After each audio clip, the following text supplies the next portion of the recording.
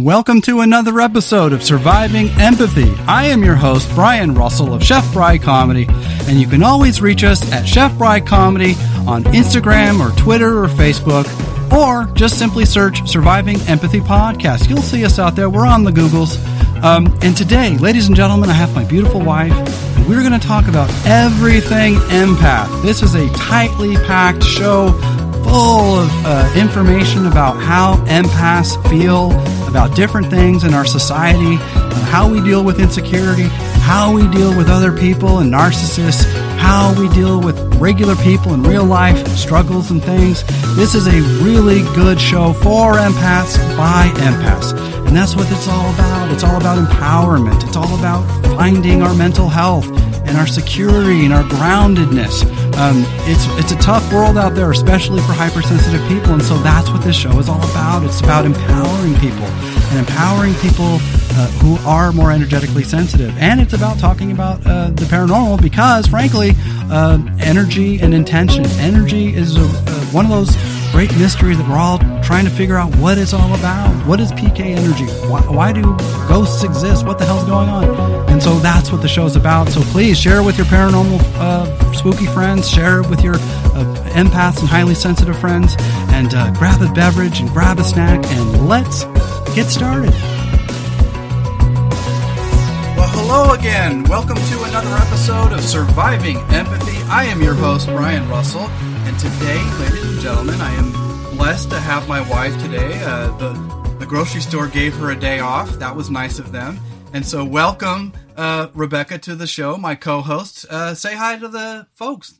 Hello, folks. Actually, I have 3 days off. Whoa. I know. That's my new thing. They spoil you. 3 days off a week. They spoil you. So, ladies and gentlemen, my last episode, if you didn't hear it, go back and hear it. It's a good one. But yeah, it was just one of those episodes where I was a little, just a little more down, a little more sad, a little more slow and low, and I don't want people to get the wrong impression that we're always going to be dark and dismal. And it's just that it's highly sensitive people and empaths have to deal with just a myriad of mental health problems, everything from hypersensitivity to guilt to so many different things. And we have a rich emotional life, but we also have a rich thinking life. We have all these thoughts that are always getting in the way of and that's why I think dumb people are so fucking happy. Ignorance is truly bliss. There's nothing going on in there. There ain't nothing going on. Life. And it sounds lovely. Some days, yes. Yeah. And I didn't want people to think on the last episode that I was, because I know a lot of people are like, well, that didn't sound very empathetic, and that's the thing, you guys, is that we cannot, as empath soldiers, let other people railroad us, so when I'm talking about those things, I'm talking about them in a capacity that, not everybody is on our side. Not everybody is always going to be so nice and decent. And while that may come off to the untrained eye as sounding mean or rude or cruel, the point is not to be those things. The point is that human beings, yes, in an ideal world, we would all be polite and kind and decent all of the time. But in the real world, where people are fucking assholes, and creeps and everything else, we have to learn ways not only to deal with them, but learn to deal with ourselves in those situations when we're put in situations where we have to behave in ways that we're not always so proud of. And then we start to reel from the guilt of standing up for ourselves, frankly. Absolutely. So today, ladies and gentlemen, the topic today really is just a hodgepodge of empath things, everything from blocking and grounding and ritual, and I'll go into that later, but we'll talk. I have 5 protection strategies for empaths, so we'll go into that at the end. But right now, and then the other things are empaths in the news, true crime and horror movies and unsettling things. And why is it that some people can deal with those things? Why some can't, we'll go into sensing other people's feelings and desires. And how sometimes when we sense other people are annoyed by us because we're happy, you get that, how people are when it's like, you're invading my happy space. Like, yeah, well, tough shit, so I want to kind of go into, how we can energetically, be unapologetically ourselves in an environment where everybody's energetically wanting us to change for them. You know what I'm saying? Yeah, that happens a lot. Yeah. Absolutely. So we'll go into that. And then living somewhere where you'd rather be versus where you are. I look at old photos from 5 years ago, and it's in this house. And it's like virtually nothing's changed, and it makes you feel like you're stuck. And so I want to kind of talk about that a little bit as well. We'll go into rituals, ceremony, and grounding at the end. And then I have written here, be born ready, be always ready even when you're not. And that very much goes into my podcasting because I never feel prepped.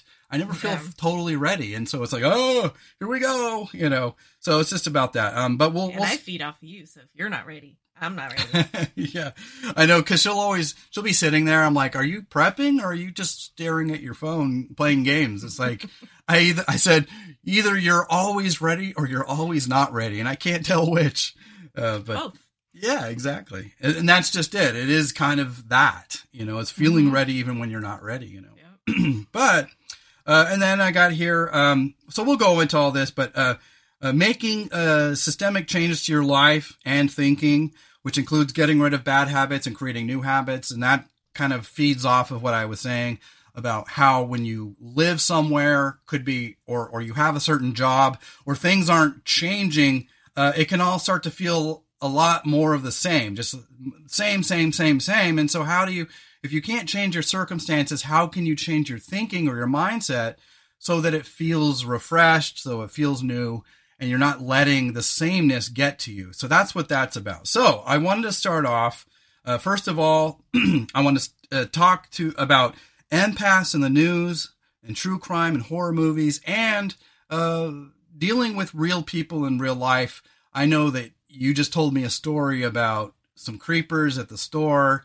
Go into how dealing with people in the real world and how you sort of are able to manage that as a highly sensitive person.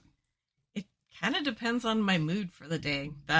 Especially there's a few coworkers that just annoy the shit out of me. Depending on the day, I either go one direction and I'm just super nice, or go the other direction and just let my annoyance fly. Yeah. And I guess it just depends on how I'm feeling in the day and how I react to it. And how do you force yourself not to feel guilt or fear when you're sort of, acting out your anger and frustration on the customers in a kind of low-key way? How do you get yourself not to be afraid to do that? Well, as far as guilt, I usually don't feel guilt because 99% of the time it's deserved. And I can do it in a low-key way that it's not super obvious. And I just kind of come at it as they're being dicks. So I'm going to be low-key dick back to them, but they're the ones that started it. So I'm just feeding off of them and reacting to them. Yeah. Yeah. No, I totally hear what you're saying. I don't come off at people that way, and I don't start interactions that way. I just kind of just react to how people treat me. Yeah, no, absolutely. And that's the thing about empaths is that, highly sensitive people, we have a tendency to not only overfeel everything, but we overthink everything. Yes. And add depression onto that.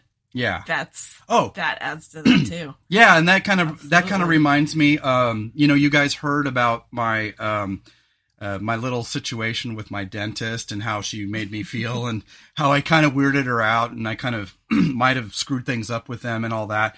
Well, I ended up calling them and just apologizing and saying, hey, I just like to reset. I didn't admit that it was all my fault. I kind of said it takes two to tango, but I kind of made it like, when you're in a position to earn hundreds of dollars from me, maybe not threaten me with charging me $45 when I can just walk away and go somewhere else. I was just, I was just telling her, maybe that's not the best choice when I'm trying to come from the heart and tell you that I'm having second thoughts about using my credit card because we're trying to make the right choices. Yeah. And her reaction to that is, well, if you don't. If you can't afford it, we're going to charge you more money. Yeah. Same with banks. Yeah. You overdraw a checking account. Oh, we're going to charge you $60. Yeah. And I don't I don't feel like, even though I felt like shit afterwards, I don't feel like I'm in the wrong here because she was off base. She was totally not thinking about my, life and my feelings or anything. It was all purely transactional for her. And that's what I hate about living in a society of, technology and sophistication and people who just get very, very used to being out there in the world. They just really start railroading people, and how do we deal with those overwhelming people that are just energetically all over the place? And that kind of will segue into what I was saying about not letting other people change your energy. So, but tell me about, when you have energies, whether they be coworkers or customers, energetically speaking, how do you just deal with it, internally? Most of the time, literally, sometimes I just have to walk away. Just have to go around a corner, go where it's quiet, and I spend my breaks and my lunches in the truck. So that's my centering time right there. Yeah. So it's 3 scheduled per day per 8-hour shift. I got 3 times when I can literally get away from it and literally just kind of get in my own little bubble and try to get away from that stuff. But yeah, I literally just have to walk away sometimes. That's the only way I can deal with it. Yeah. Yeah. No, I agree. I'm such an overthinker. And even when I recorded my last podcast, I was like, oh gosh, I hope people don't think all of a sudden I'm, not a real empath because I can be, because I can stick up for myself, it's like, being an empath doesn't mean that, it does mean that idealistically your brain wants to believe that everybody is good natured and that kindness should be the default position. It's just that life doesn't always work out that way. And so at the end of the day, I overthink everything. And you saw me after that phone call. I was like reeling for like an hour. Yeah. I couldn't get over it, Yeah.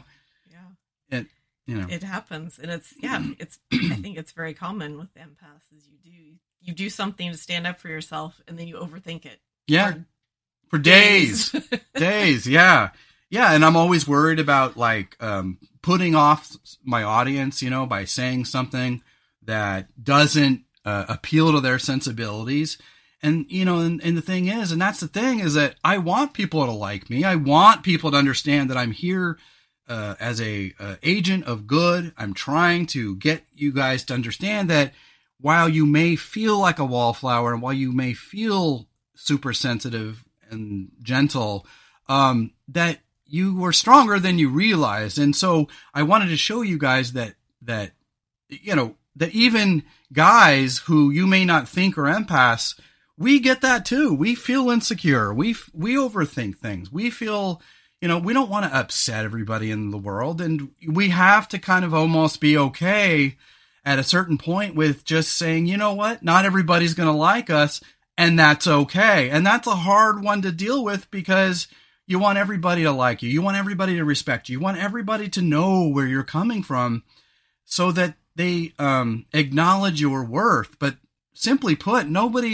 some people just don't care about anybody's worth but their own, Yeah.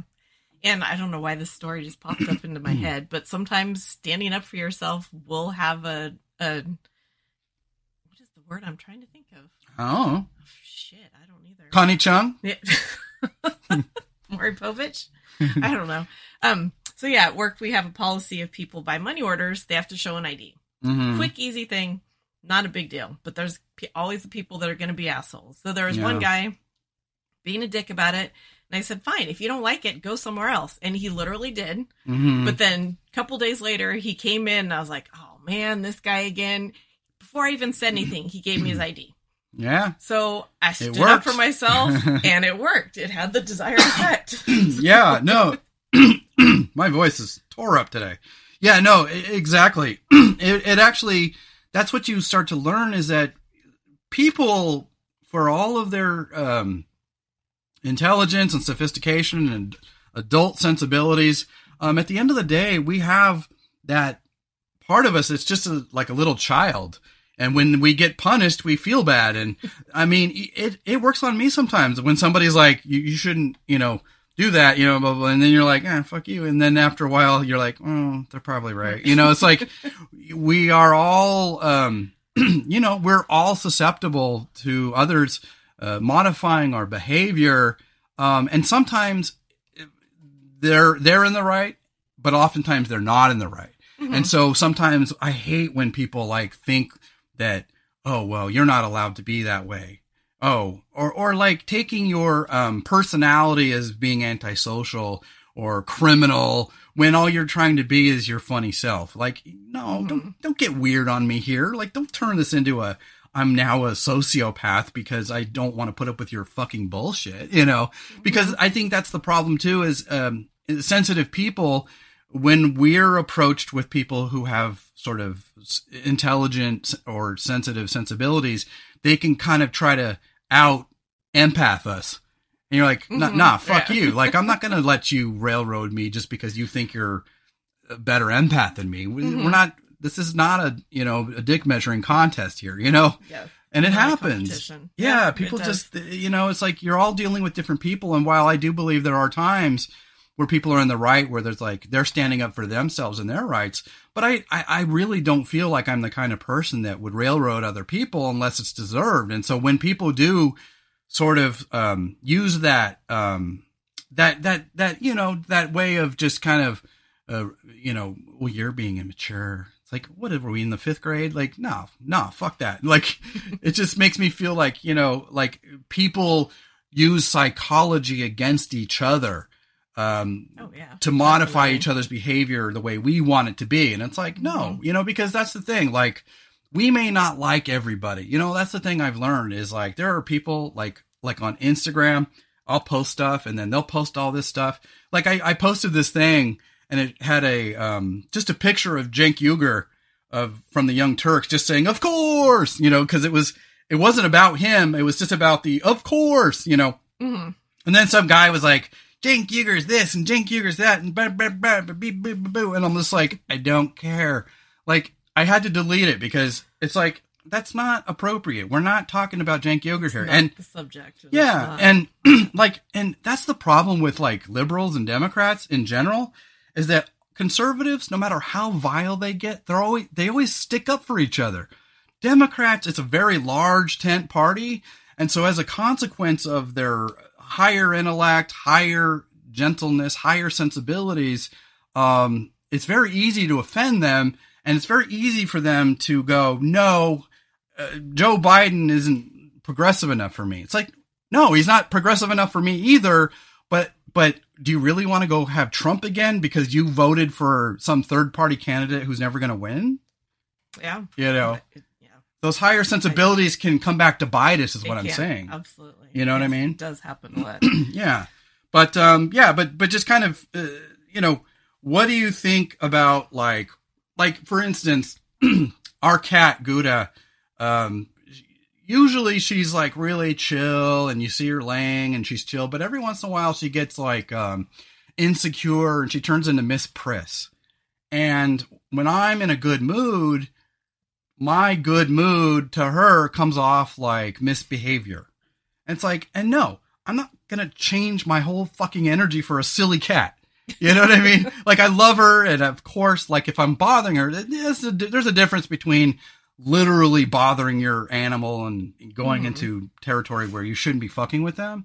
Yeah. But when you're simply just trying to be in a good mood and everybody's like put off by it, it's like, sorry, I'm not going to change my energy for you. So what would be your advice to our audience about like not changing yourself when you sense that others are trying to force change upon you? Just don't. It's hard. Just don't. Really hard. Yeah. Because I'm a people pleaser, so me too. It's hard to not do what people want me to do. But if you realize that you're in the right, just kind of take a step back and see if you're actually thinking about it correctly. And if you are, then just keep going with where you're going. Yeah. No, I agree. You know, I mean, at the end of the day, I am a people pleaser. And while I do come off like I have a flippant and fuck you attitude, which I've had to learn to be okay with that. I've had to learn that I'm probably going to alienate some of my audience. And I don't want to. I want them to see that I have a very deep and mature side, that I have a very, very, very, very sensitive and neurotic side, and deep and meaningful. But I also have a silly side, and I also have like a defense mechanism of telling people to go fuck themselves. you know, so I'm doing it because I really don't want to alienate anybody. I don't want to alienate people just because they're conservative. I don't want to, you know, when I talk about religion, I don't want to alienate people who have religion in their life, because the truth is that I don't have a problem with people having faith and community. I have sometimes a problem with the indoctrination and the fact that why is it that we live in a world, like if I came out as a candidate for presidency, never going to happen. Too many skeletons in that closet. But imagine if I wanted to come out and to run for president or whatever, you know, if I said I was an atheist, even if I said if I was a Muslim, I would lose so fucking bad, because we are in such a Christian-centric Western culture. And so it's like, it's one of those things where, when did religion and Christianity become the default position in a society that's supposed to be multi-religious, multicultural, accepting of all religions? People don't see how old-timey, old-fashioned traditionalism has a tendency to force us into oppressive, regressive mentalities. And while I think we all like the old-timey traditional ways of yesteryear, it doesn't always work today because it comes off actually oppressing people. Yeah, it absolutely does. Where do you draw that line between old-timey traditional and simply not moving ahead as a culture? You know? Yeah, you have to draw the line where it starts hurting people. Yeah. And causing other people's lives to be difficult. Right. Yeah, no, absolutely. Do you have anything else to say about that? Just sensing others' feelings and desires. Don't change your energy to appeal to others. Anything? Okay, yeah, because I think it's just a matter of, like you said, standing your ground. It's easy when you're put on the spot to apologize and to wilt. And so I think, you know, expect the unexpected in life. You know, that's what I would say, is expect the unexpected. And when you expect people, when you know that your boss is usually a nice guy, but every once in a while he's a fucking dick, or he's just not paying attention, and he's not paying attention to people's needs. So he kind of, he might mean well, and he might not mean anything by it, but you know, in other words, you know how people are. And sometimes you have to use that, to expect certain behaviors from certain people, because like, you know, somebody's going to say something fucked up. So how are you going to, you almost have to prepare for the gut punch, you know? Absolutely. And I think that's something that I've gotten better at dealing with as I've gotten older. Because when I was younger, I would never sass to somebody or say something like I said to that customer. And now that I've gotten older, I'm more comfortable with it, because I know I'm in the right. If I'm not going out of line with anything, then I'm going to stand up for myself. And it is easier as I've gotten older. Yeah, exactly. Yeah, no, I think it's just a matter of, because I think if you're in a really dark place, everything you do and say can come off really dark, and that can come off as sociopathic. It can come off antisocial. It can come off downright criminal if you don't watch what you say. Being slightly dismissive of others to put them in their place, and telling them you're going to, punch them in the face, or, in other words, you can slip into wrong territory very quickly, and you have to watch it when you're in a dark place, because while you may never act on those impulses, saying the wrong things at the wrong time can get you in a lot of trouble. especially at work. Especially at work. Exactly. So yeah, I think it's a fine line of just letting others be themselves, but not apologizing for being yourself. Yeah, standing up for yourself. Mm-hmm. Yeah. So moving on, empaths in the news, true crime, horror movies. Every article you read about being an empath talks about how we're very, very sensitive to true crime and violence and, drama and emotional hardship and anything and everything. We're just very sensitive to those things.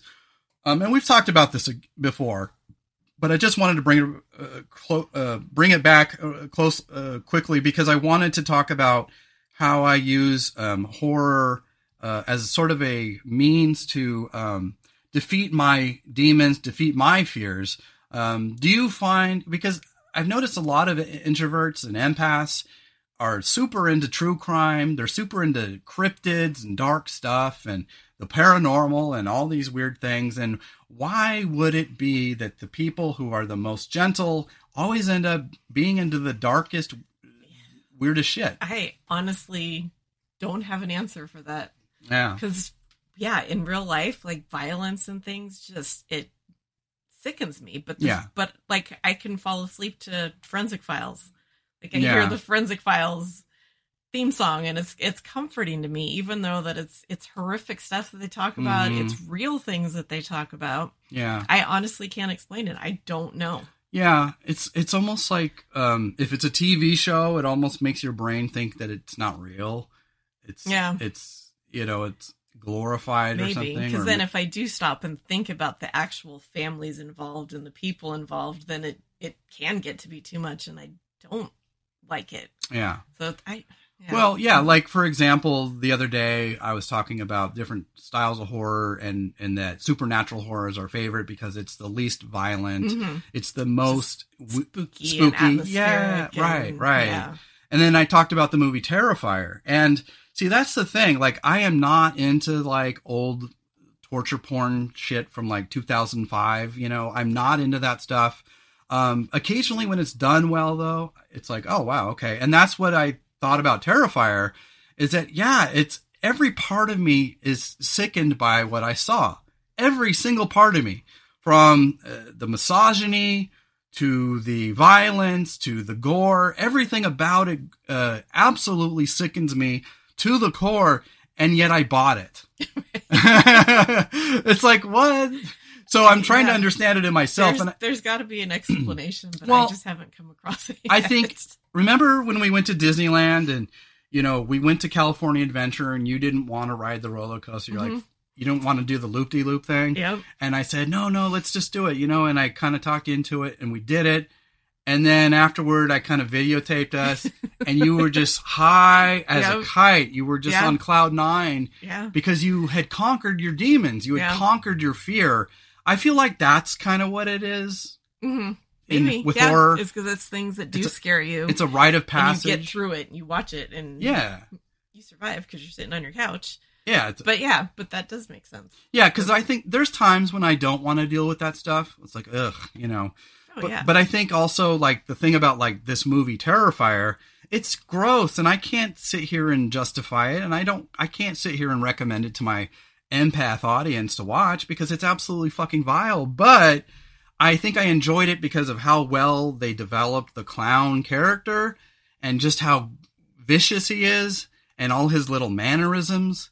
Mm-hmm. The detail put into his character I liked. Mm-hmm. And then when he did something vile, it was like unhinged vile. He didn't just stab you. He stabbed you in the cheek. Like, and when he attacked you, he didn't just stab you sometimes. He would, like, start sawing your leg. Like, he was just a vicious little bastard, right? And that, in most cases, would just turn me off. Absolutely. Because if this was real life, I would be so turned off.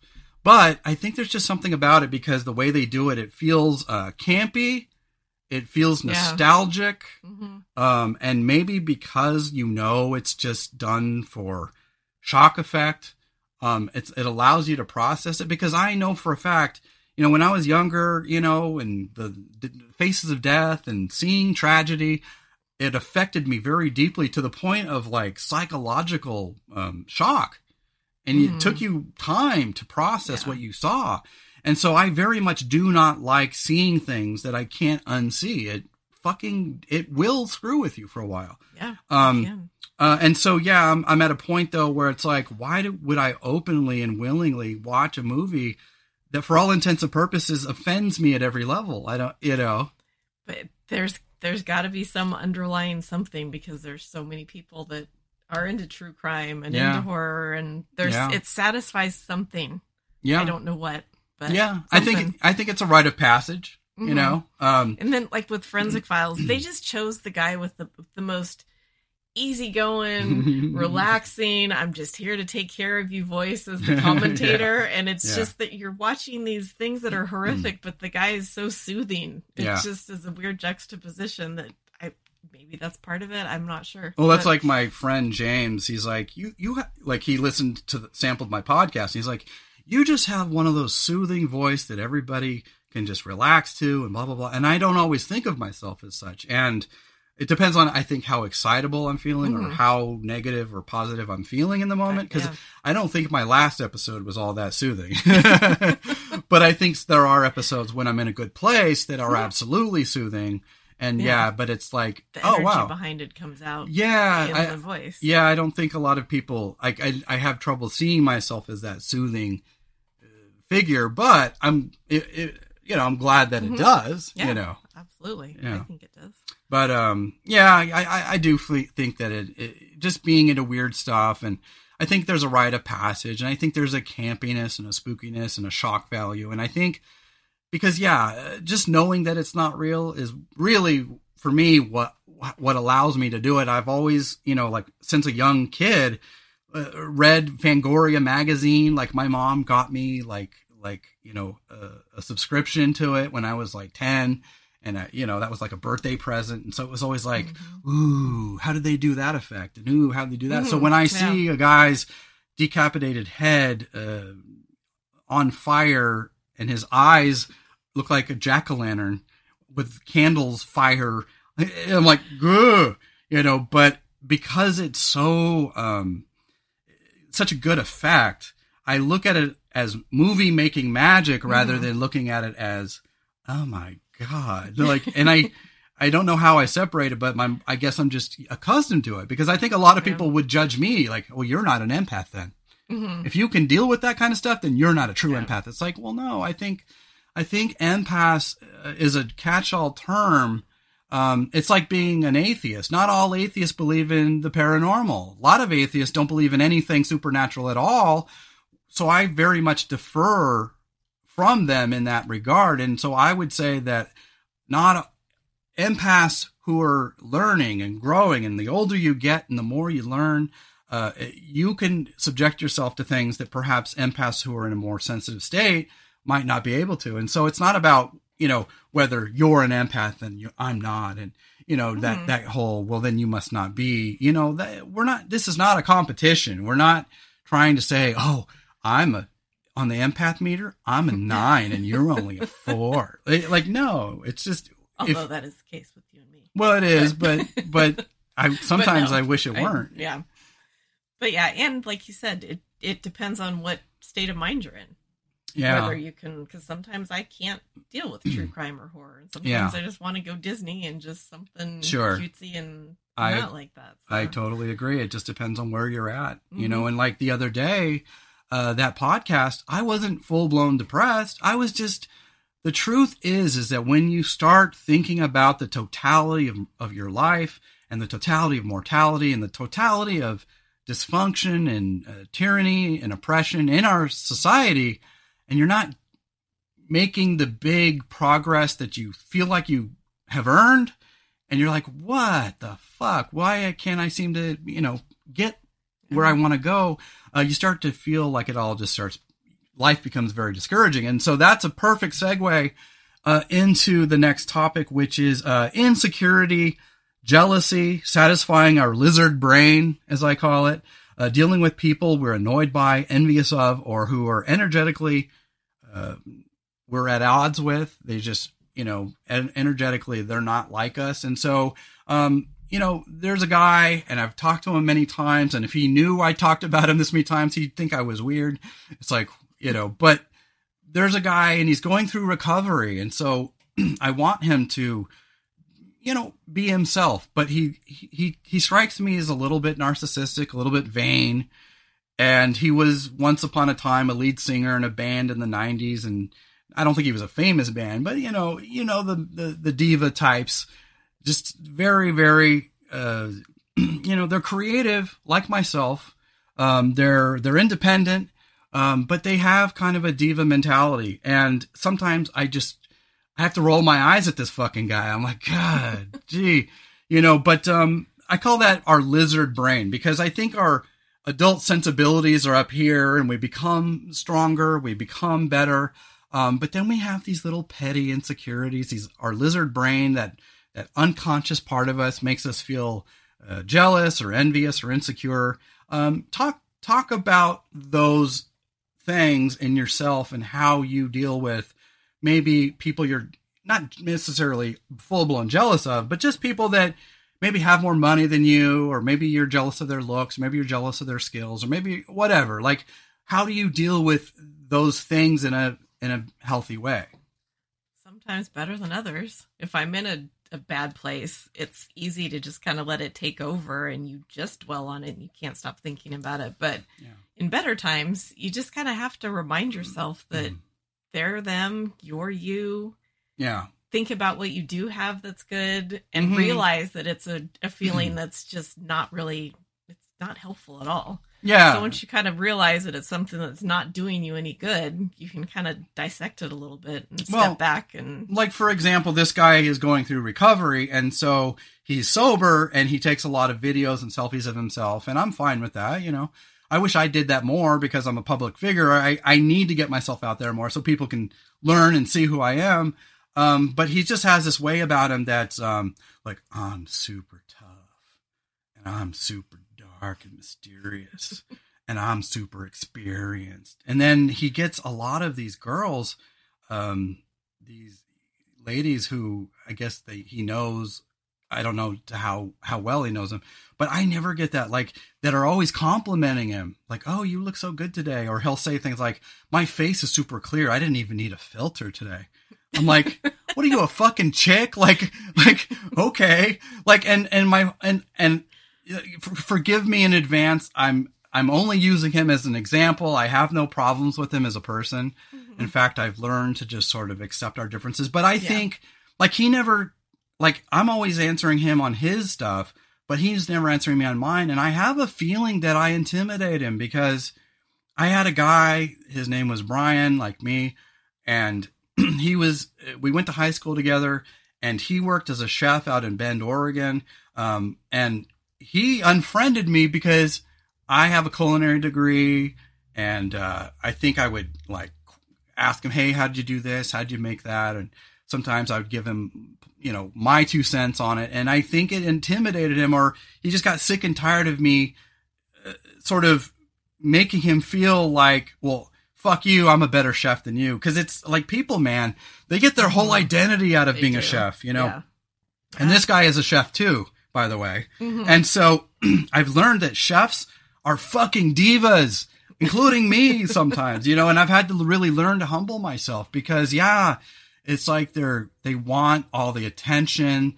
They want people to admire them. They want to be mired as being intellectuals, as being ruffians. Everybody wants to be, Anthony Bourdain, and so I've given this guy all the rope that I can and leeway. It's like, okay, fine, but at the end of the day, my lizard brain, the part of me that just is reacting to him, I can't stop rolling my eyes at this guy. It's like, God, would you get over yourself? Jesus. And that's okay. It's okay to just realize, all right, that is my lizard brain. It's a reaction. It's okay. As long as you're not acting on it or being rude or being mean or and I don't. Everything you want in your head and roll your eyes and nobody will know. I've literally created entire sentences addressing like how much he's in love with himself.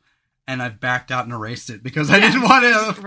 I didn't want to offend him. I didn't want to. There's no point. And then if you did do something like that, you'd feel guilty about it, and you'd obsess over it for a week. So. Well, and then, because you changed the energy. Now you're the aggressor. Yeah. You have now gone from simply observing his behavior to now participating in hurting him.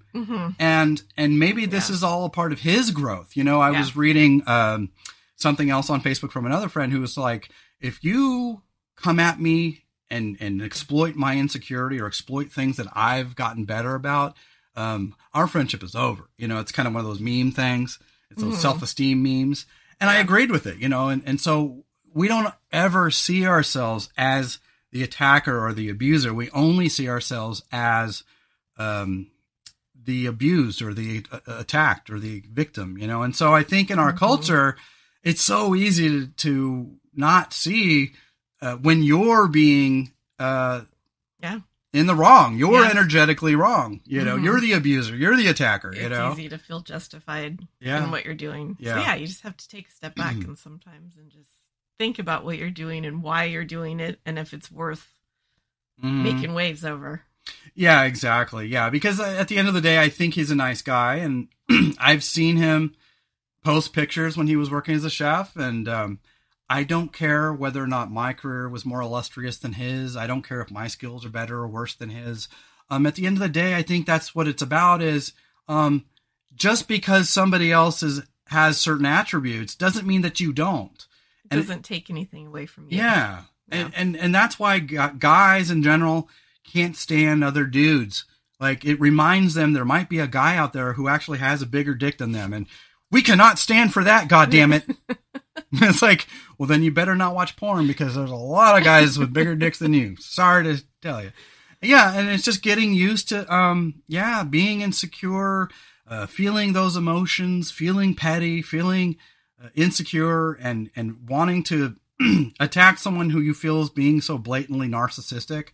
The truth is that this might be a part of his growth and maturity. This might be a part of his getting over his And that's issues. what I was going to say. Yeah. It's that other thing that goes around on Facebook all the time. Everybody's got something going on, and you never know what someone is dealing with. Right. So unless they're being blatantly rude, blatantly asshole about stuff, just kind of realize there's a reason for it. There's something they're going through. Yeah. You're going through things. They might see things in you. Just let people be. Just let it slide. Yeah. Yeah. And that's what I mean about choosing your battles, is that everything is a battle. Life is a battle. Waking up is a battle. How we see the world, what we choose to put in our bodies, what we choose to put into our mind, the news, politics. There are people who I believe nowadays consume media, left-wing media, right-wing media, and they become a part of the echo chamber, and they're so politicized. And I think that was me at one time. But I've learned... it was absolutely us. Yeah. And I just pulled away because the only reason why I think I was doing it is because I want there to be progress and change in our society. But at a certain point, you can lead a horse to water, but you can't make him drink. And so at the end of the day, it's like, yes, you may have higher sensibilities. Yes, you may understand policy better. Yes, you might know a ton more about politics. But at the end of the day, if somebody is intellectually or emotionally lazy, you're not going to force their hand. You're not going to change minds. Mm-hmm. And so how do you deal with people that are not, working towards your cause? Again, you just let it go. Yeah. You realize which battles you can win and which you can make progress on. And if you can't, just bite your tongue and move on. Absolutely. And you guys, I have to pee, so I'm going to pause. So give me 1 second. I'll be right back. You won't even notice that I was gone. And just like that, I peed and you didn't even notice. You didn't even notice. You're bad. Oh, gosh. No, I couldn't help it. I just had to go. Most of the time I can hold it, but not this time. Anyway, yeah. So, it just, and that's the thing is I'm trying to become a more forgiving person. Let people be who they are. And if they're a little bit eye roll, just let it be. Like I said, that might be a part of their process. And, like my buddy, he still gets mad at me for not calling him, even though I texted him and he didn't even answer me. It's like, you're contributing to our relationship not working out too, fella. Yeah. And he quit drinking years and years after me.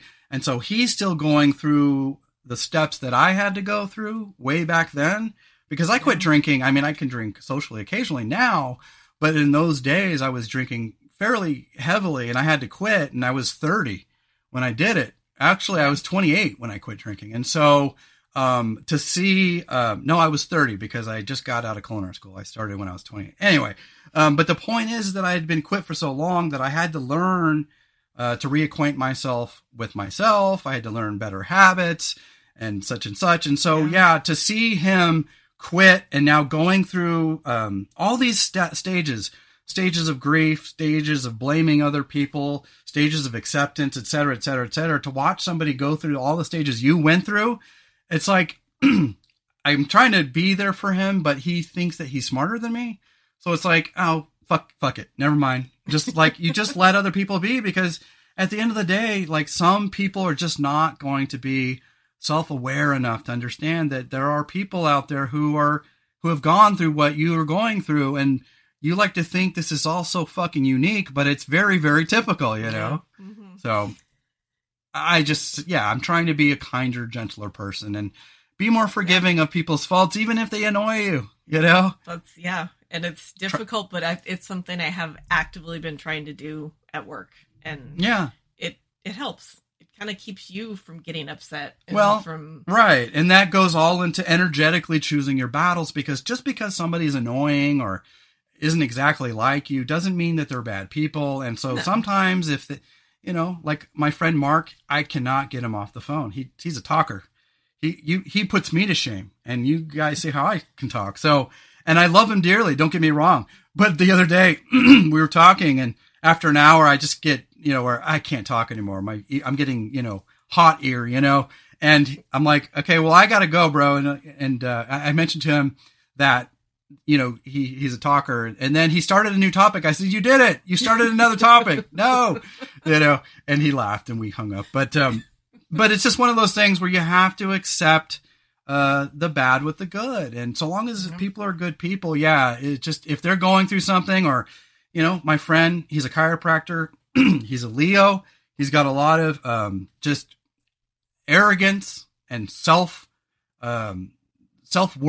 to the point where it comes off a little superior sometimes.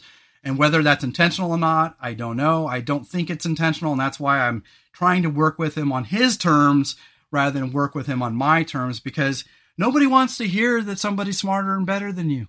And that's the problem, is that you could be a better, smarter, more productive, happier person with all this advice and wisdom, and other people just do not fucking care. No, because they're not ready. They're not ready. They're not open to that yet. So, so my buddy, on Facebook, bless his heart. I want him to start feeling good. I want him to, feel good about himself. But it just struck me funny, because I don't have that built-in sycophant audience who's always like, you look good. You look nice today. Like, nobody does that for me. And unless do I look like shit or something?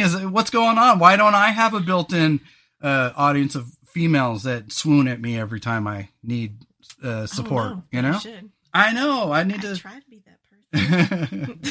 Yeah. Well, sometimes it doesn't mean as much when it comes from people that already accept you. You need it from new people. Yeah. No, I get it. But that's that lizard brain, that part of us that's petty and insecure.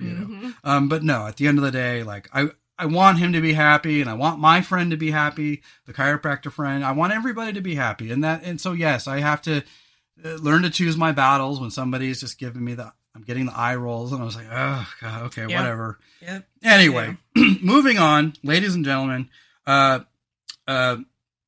So there's, real quick, ritual, ceremony, and grounding. We'll get to that after this, but I've got two things left because I've got so many topics here, and I don't think we're going to have time for all of them today, and that's okay. This is a work in progress. Empaths, there's going to be a lot more shows about empaths, and they're all going to try to contain, like blocking and filtering. That's going to be one big show, but for today's purposes, I wanted to talk about 5 protection strategies for empaths.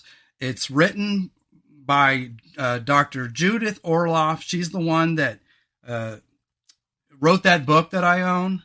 But I can't remember the name of the book now. Hopefully it's here. But I'll just read some of this and we can kind of go into it. Yeah. I'm a physician and empath. In my medical practice over 2 decades, I specialize in treating highly sensitive people and empaths like myself. We feel everything, often to an extreme, and have a little guard up between ourselves and others. As a result, we often become overwhelmed by excessive stimulation and are prone to exhaustion and sensory overload. That is me to a T. Me too. Anyway, so it goes into all these self-care steps. And so she talks about shielding visualization. Shielding is a quick way to protect yourself. Many empaths, sensitive people rely on it to block out toxic energy while allowing the free flow of positivity. Call on it regularly. The minute you're uncomfortable with a person, place, or situation, put up your shield. Use it at a train station, at a party if you're talking to an energy vampire, or in a packed doctor's waiting room. Begin by taking a few deep, long breaths. Then visualize a beautiful shield of white or pink light completely surrounding your body and extending a few inches beyond it. This shield protects you from anything negative, stressful, toxic, or intrusive. Within the protection of the shield, feel yourself centered, happy, and energized. This shield blocks out negativity, but at the same time, you can still feel what's positive and loving. And so, whether it's real or not, visualization techniques are very important to anybody's mental health, but especially people who are energetically sensitive. Yeah. And that's something I've never actually tried. And I need to kind of keep that in the back of my head because I think that could work for me. Yeah. I breathe, but I don't visualize as much. And maybe I should start visualizing more, you know? Second one says, define and express your relationship needs. Knowing your needs and being able to assert them is a strong form of self-protection for empaths. Then you can be in your full power in a relationship. If something doesn't feel right, raise the issue with your partner rather than suffering silently. Finding your voice is equivalent to finding your power. Otherwise, you may become exhausted, anxious, or feel like a doormat in relationships where your basic needs are unmet. Speak up to safeguard your well-being. And ask yourself, what do I need in a relationship and that I've been afraid to ask for? What would you prefer, more alone or quiet time? Would you like to sleep by yourself sometimes? So this is kind of referring to partners, but this can also go into anybody. And I've talked about that, is that when you don't empower yourself, when you become a doormat, and that's the kind of difference between, like, for example, being energetically humble and then requiring, like that other guy. He's always getting compliments from his little peanut gallery. And I'm like, I want a peanut gallery.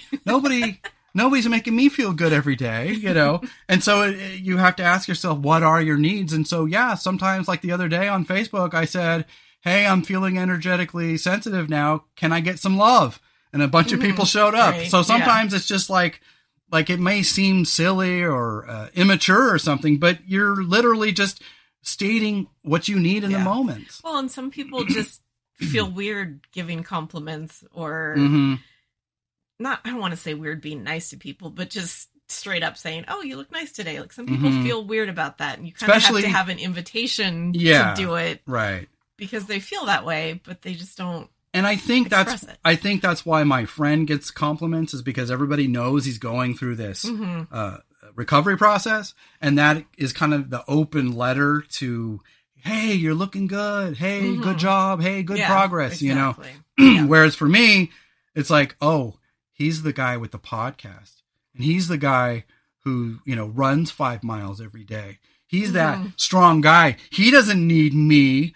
Fuck him. I think people I intimidate some people, and I'm not trying to be better than anyone. I'm not trying to outperform anyone. Or like you said, they just feel like you're out there on a podcast, so you've got this great self-esteem and you don't need any encouragement or any compliments or. Well, like a guy was saying something to the effect of, don't hold other people to your standards. In other words, we have a tendency, people give you advice like, well, don't do it if you can't do it.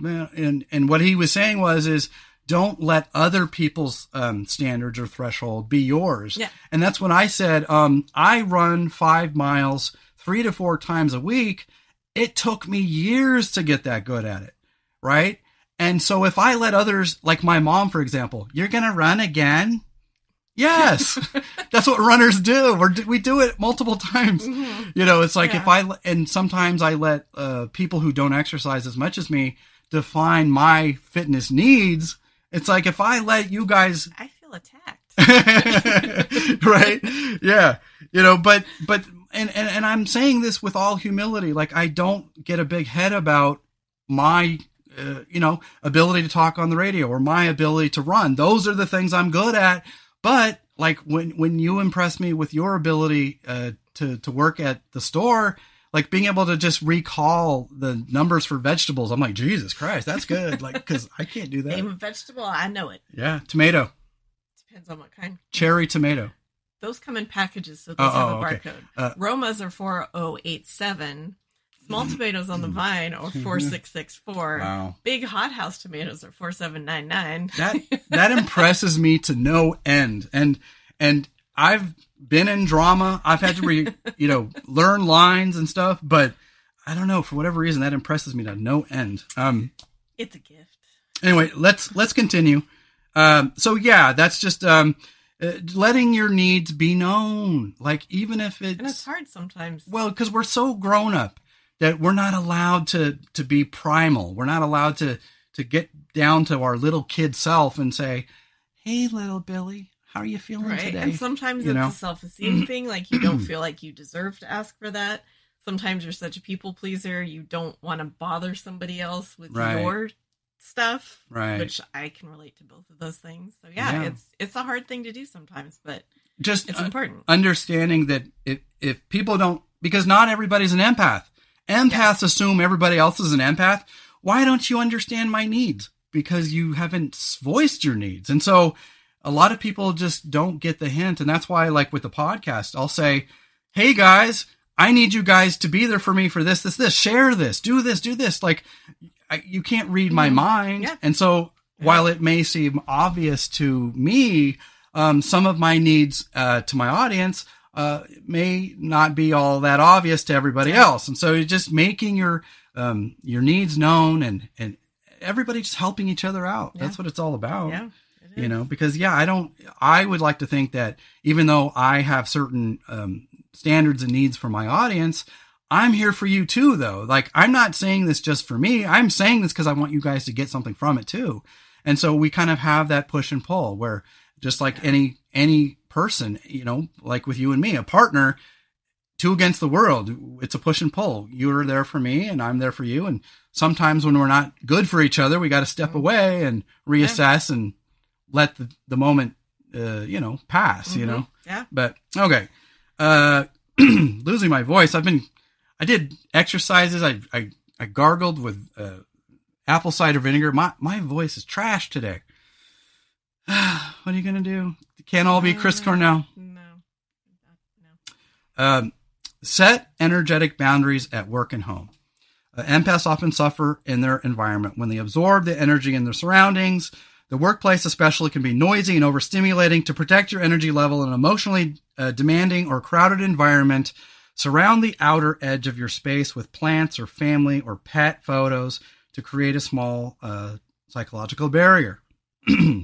Sacred objects such as a statue of Kuan Yin, the goddess of compassion, the Buddha, sacred beads, crystals, or protective stones can be set an energetic boundary. Noise-canceling earbuds.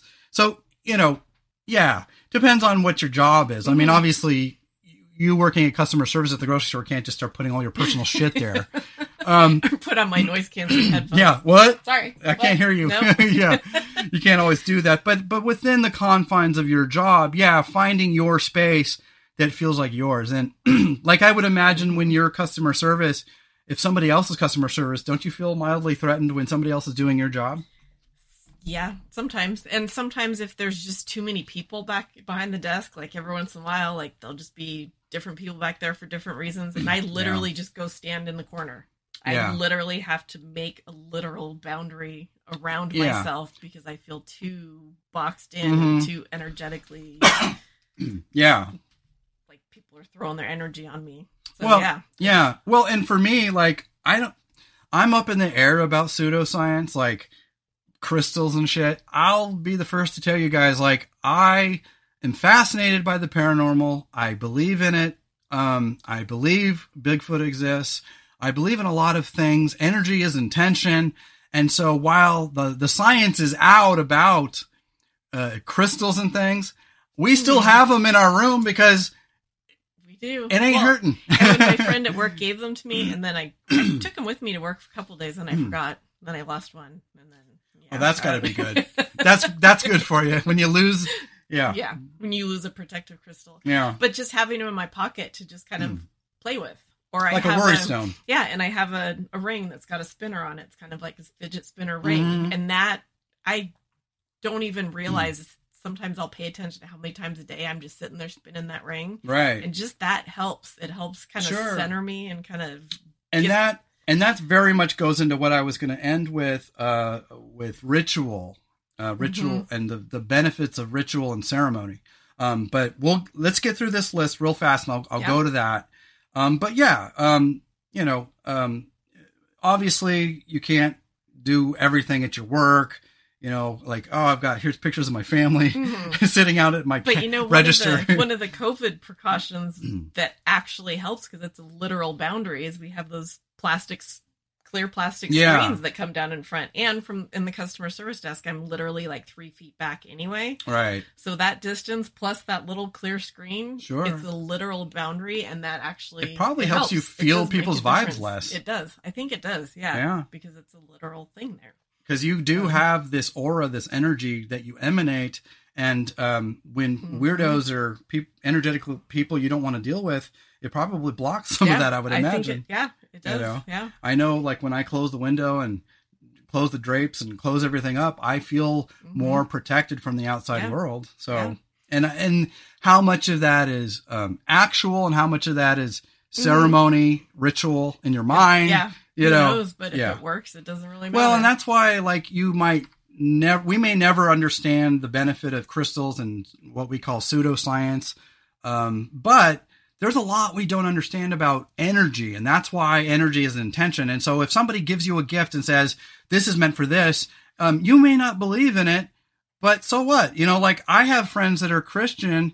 There's a girl, her name is YouTube channel, Tread Chic, and she's a wonderful lady, and we've gotten to be friends, and she believes in God, and I don't. And she's always blessing my heart and blessing God for me. And I'm like, I'm not going to say, I don't believe in that stuff. No, when it comes from an honest place. It's coming from a good place. And like, if God is real, yay. If God isn't real, well, But my point is that if it's coming from a good place, accept it, man. That's an energy gift. Yeah. They're giving you a piece of their good intention. And so, take it. Yeah. And then lose it a day or two later, like Rebecca does. But I did talk to my friend, so she knows all about crystals, and she said that happens sometimes. Sometimes they leave you because you don't need them anymore. They were meant. Them. Somebody else was meant to find it, and then they'll show up in that little black hole on my table or something. That happens sometimes. Right. So everything happens for a reason. Exactly. I like that. I like the wisdom of that. And then the last one is the Jaguar Protection Meditation. When you need extra protection, I recommend this meditation to call on the power of the jaguar to protect you. I use it when there is too much negativity coming at me too fast. The jaguar is a fierce and patient guard who can keep toxic energy and people away. In a calm, meditative state, from your deepest heart, call on the spirit of the jaguar to protect you. Feel her presence enter. See, mine's a male thing. No, it can be whatever. It can be whatever you want it to be. Then visualize this gorgeous, powerful creature patrolling your energy field, encircling it, protecting you, keeping out intruders or any negative force that want to get through. Picture what the jaguar looks like. His or her beautiful, fierce, loving eyes, sleek body, the graceful, purposeful way the jaguar moves. Feel secure in the circle of this jaguar's protection. Now, it says, as a sensitive people, you must learn you must learn is how to deal with sensory overload when too much is coming at you too quickly. This can leave you exhausted, anxious, depressed, or sick. Like many of us, you may feel there is no on-off switch for your empathy. This is not true. When you feel protected and safe, you can take charge of your sensitivities rather than feeling victimized by them. To gain a sense of safety, recognize some common factors that contribute to empathy overload. Begin to identify your triggers. Then you can quickly act to remedy a situation. And so that, that's what I mean. Like, I felt bad about my last episode because I did not come off like an empath. I came off like I hate people. And you're self-described as a misanthrope. And that's the thing is just because you're an empath and you generally have a sense of kindness and dignity towards all people, and you always try to ground yourself and go toward what I call the energetic light, if you will, your intentions are always good. That does not mean that we like all people. And I think and that's what I kind of like about social media is that we're allowed to kind of poke fun at the fact that we hate people. Mm-hmm. Yeah, but because we don't actually hate them, but there is this love-hate thing with society. One of my coworkers is training with me at customer service, and then a customer came in last night. So the three of us actually had a very nice conversation about how we hate people. Right. Yeah. Yeah. And I think admitting that you're a little anti-people is a good thing because I care about my audience. I genuinely do this to help people.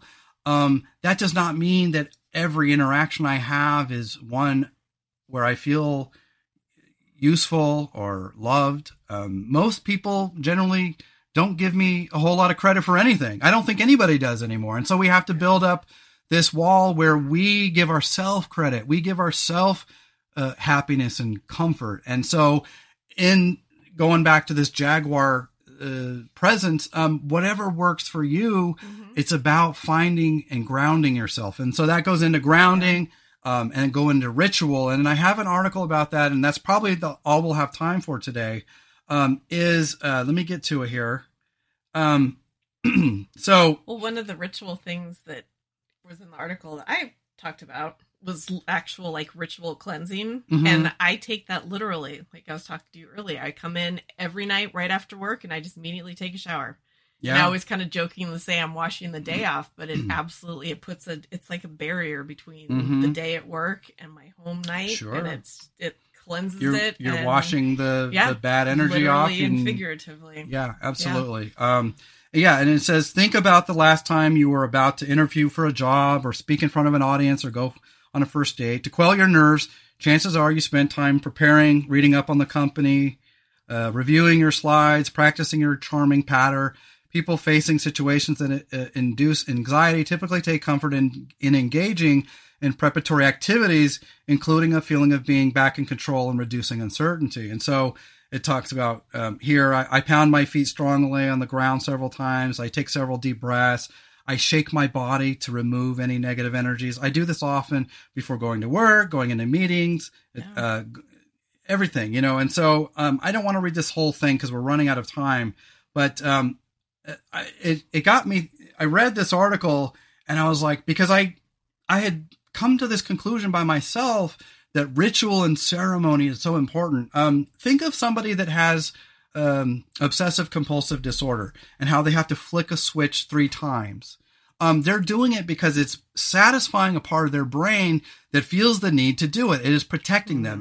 They're satisfying something, some part of their obsessive compulsiveness. It's like, now they feel better, right? And we all have that because I think when we get nervous or we get energetically untethered, we float off into outer space and we lose our calm, we lose our center, we lose our happiness, we lose our joy. And so what ceremony and ritual, what I mean by that is anything that can be done, like when you think of rituals, I always think of like Native American rituals where they maybe do a dance or something. But it could mean anything. It could be any ceremony or ritual that we do to ourselves or by ourselves or even with others that brings about a sense of well-being and reconnecting and regrounding. And so that can include what's called grounding, which is when, like, for example, like we live in a mobile home. we're never touching the ground. And so they recommend taking off your shoes and socks and literally go spend 10, 20 minutes on the real earth. It's supposed to help the negative energy leave your body. And while some of that might be a little like, is that real? Is it not? People have found that, getting back to nature helps. So why couldn't it hurt to get outside of your house and actually go touch real earth, be a part of the real earth for a while? And sometimes that helps us maybe find our inner jaguar, helps us find our inner spiritual warrior. What are your thoughts on that? I believe in it. I mean, being in nature definitely helps me. Like some days, I remember a couple weeks ago, it was just a beautiful day. I just went out to fill the bird feeders and fill the bird bath. Just being out there and feeling the wind and seeing the sun and seeing the leaves on the trees. It did ground me and it centered me. And I absolutely think that's the thing. And that's why I think of myself as a skeptic, but I also see myself as a spiritual warrior, in the sense that I live 1 foot in each world. Half of me is a skeptic that believes in nothing, and half of me believes in everything. And I find that is how over time, I begin to find out what's true and what isn't. And that's why I do believe in the paranormal, because I don't believe the threshold is that high. Either something is moving shit in your house, or it isn't. And so when it happens, yes, it can be faked and spoofed on TV and on YouTube. But when you see hundreds of thousands of videos, and even if you ruled out 95% of them, that other 5%, something's happening. And so I don't believe that the burden of proof is that hard. It's just that when we don't live in haunted houses, we energetically don't sense them, and we don't see anything happening. And therefore it grows increasingly easy to not believe. And so when it comes to like energy work and Reiki, I used to kind of mock it in the old days. And then as I became more understanding of my empathic powers, I began to understand that energy and intention are very, very powerful. And so helping people with their energy, because, our chakra's real. Even if they're not, energy is real. And so I tend to believe that there's a lot of these things that we would consider not proven or pseudoscience actually serve as a form of ceremony or ritual that can help us just ground ourselves and feel greater strength. And so you guys might believe in all those things, and I'm fine with that, because like I said, I don't blame people who are Christian. I don't blame people who believe in God. I don't blame people who believe that they're, being haunted by spirits. Like whatever you're going through, it's none of my business, and so long as people's energies are good, so long as they're kind-hearted and decent to me and productive, I don't care what people believe in, so long as it's not hurting anyone. Because the only time I think it stops, I have to burp. Sorry. Yeah, excuse me. I had a bubble. But so long as their energy is good, and so long as their intentions are good, we don't always know what's real and not real. Energy is one of those great mysteries that we're trying to uncover. And so I just think being very respectful of other people's belief systems is where it's at. It doesn't make me believe any more or less necessarily, but I like to hear other people's points of view, because psychology and spirituality are also, and emotions are also interconnected. That what we place into objects, this object gives me power, or this object, it's like the object in the Conjuring 3, where this is the curse object, curses and objects and voodoo hexes and all those things.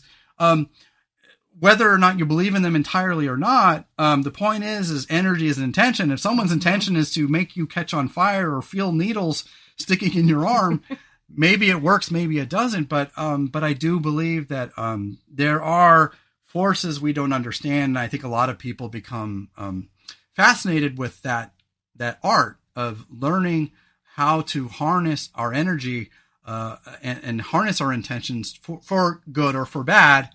Depends on the person, but I find that fascinating. And so while I am skeptically grounded, I find it fascinating. And that's why I allow, energy rocks and crystals in my house, because how could it hurt? Right. So can't hurt, might help. Exactly. Yeah. Is there anything else?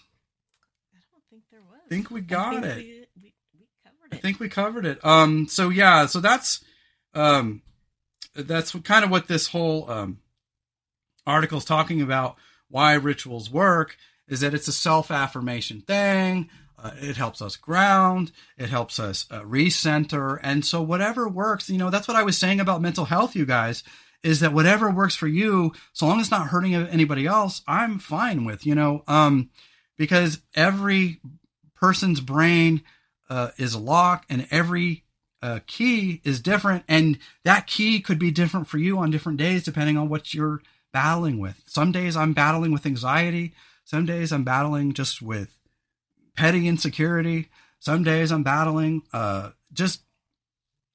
be anything, and that requires a different thing. And so, I was talking about my buddy who we'll get over something and we'll talk it through, and then 3 or 4 months later, he's mad at me about the same thing. It's like, you clearly didn't understand the ritual and the purpose of why we talked about it.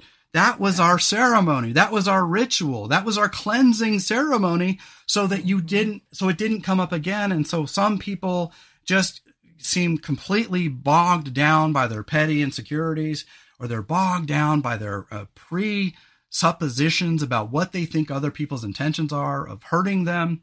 And so maybe it just takes people learning to fuck up and then healing on their own. It might take them 10, 15 years. And so my friend, I love him dearly, but he's always had something up his ass about me, and I can't help him. And I tried my darndest to be nice to him, to be courteous, to be respectful. But he still sees me as that big brute from high school. It's like, dude, that's not me anymore, man. I'm a different person. Yeah. Yeah. So, yeah. Again, that's not you, it's him. And you have to decide how much you're going to let that bother you. Yeah. It is. Yeah. And so that's what this is all about, is that, yes, sometimes I will be dark and other times I will be very, very light. And people think, geez, how can you go from one extreme to another? Well, I think we're all that way. We're all built to be super deep and dark and serious, and other times very, very lighthearted, and then sometimes very neurotic and insecure, and other times very relaxed. It just depends on I think every day, it's our brain is like this basket. And some days everything falls out. We're like, oh shit. Oh God. Eggs are dropping everywhere. And other days we got it all together. We're like, yeah, I got this, man. And so, yeah, whatever we have to do, that's why I can run 5 miles. Some people think that's hard. It's hard for me not to, because when I don't work out, when I don't run, all that pent up stored angst takes over, and I need it. I require it to tire me out, to tucker out this little fella. And I can't even run a lap. Hey, that's all right. That's what I mean. We all have our own strengths. Yep. We all have our strengths. We all have our insecurities. We all have our strengths and weaknesses. And it's about trying to help each other, because there are times like my last podcast. I was not very sympathetic of those quote unquote society people I was talking about, but when I talk about society people, that does not mean that they're not real people. It doesn't mean that they're evil. It doesn't mean they're bad. It means that maybe they're taken over by a sense of business purpose that's making them lose their kinder, gentler sensibilities for something a little more sociopathic and robotic. They've become a part of that machine, and it's making them forget their humanity, so it's not about necessarily the person that you hate. It's their intentions in that moment that you hate, and whether or not those people can learn and grow. I called back and I apologized and I told them I want to reset and restart, that I like you guys, but I was a little put off by what you said. And if you had just been a little more understanding of my circumstances, I think we could have worked it out. Instead, you kind of got really cold on me. And so I got pissed off and I said some shit that messed everything all up. And so, yeah, at the end of the day, that's just the human experience. And I could sit here and reel over it, but I'm getting like, there's an old saying, I'm getting too old to be diving into lockers. That's from Major League. If you guys don't know, it was the old coach. He was sitting there naked as a jaybird, and the woman manager comes in and he's like, I'm too old to be diving into lockers.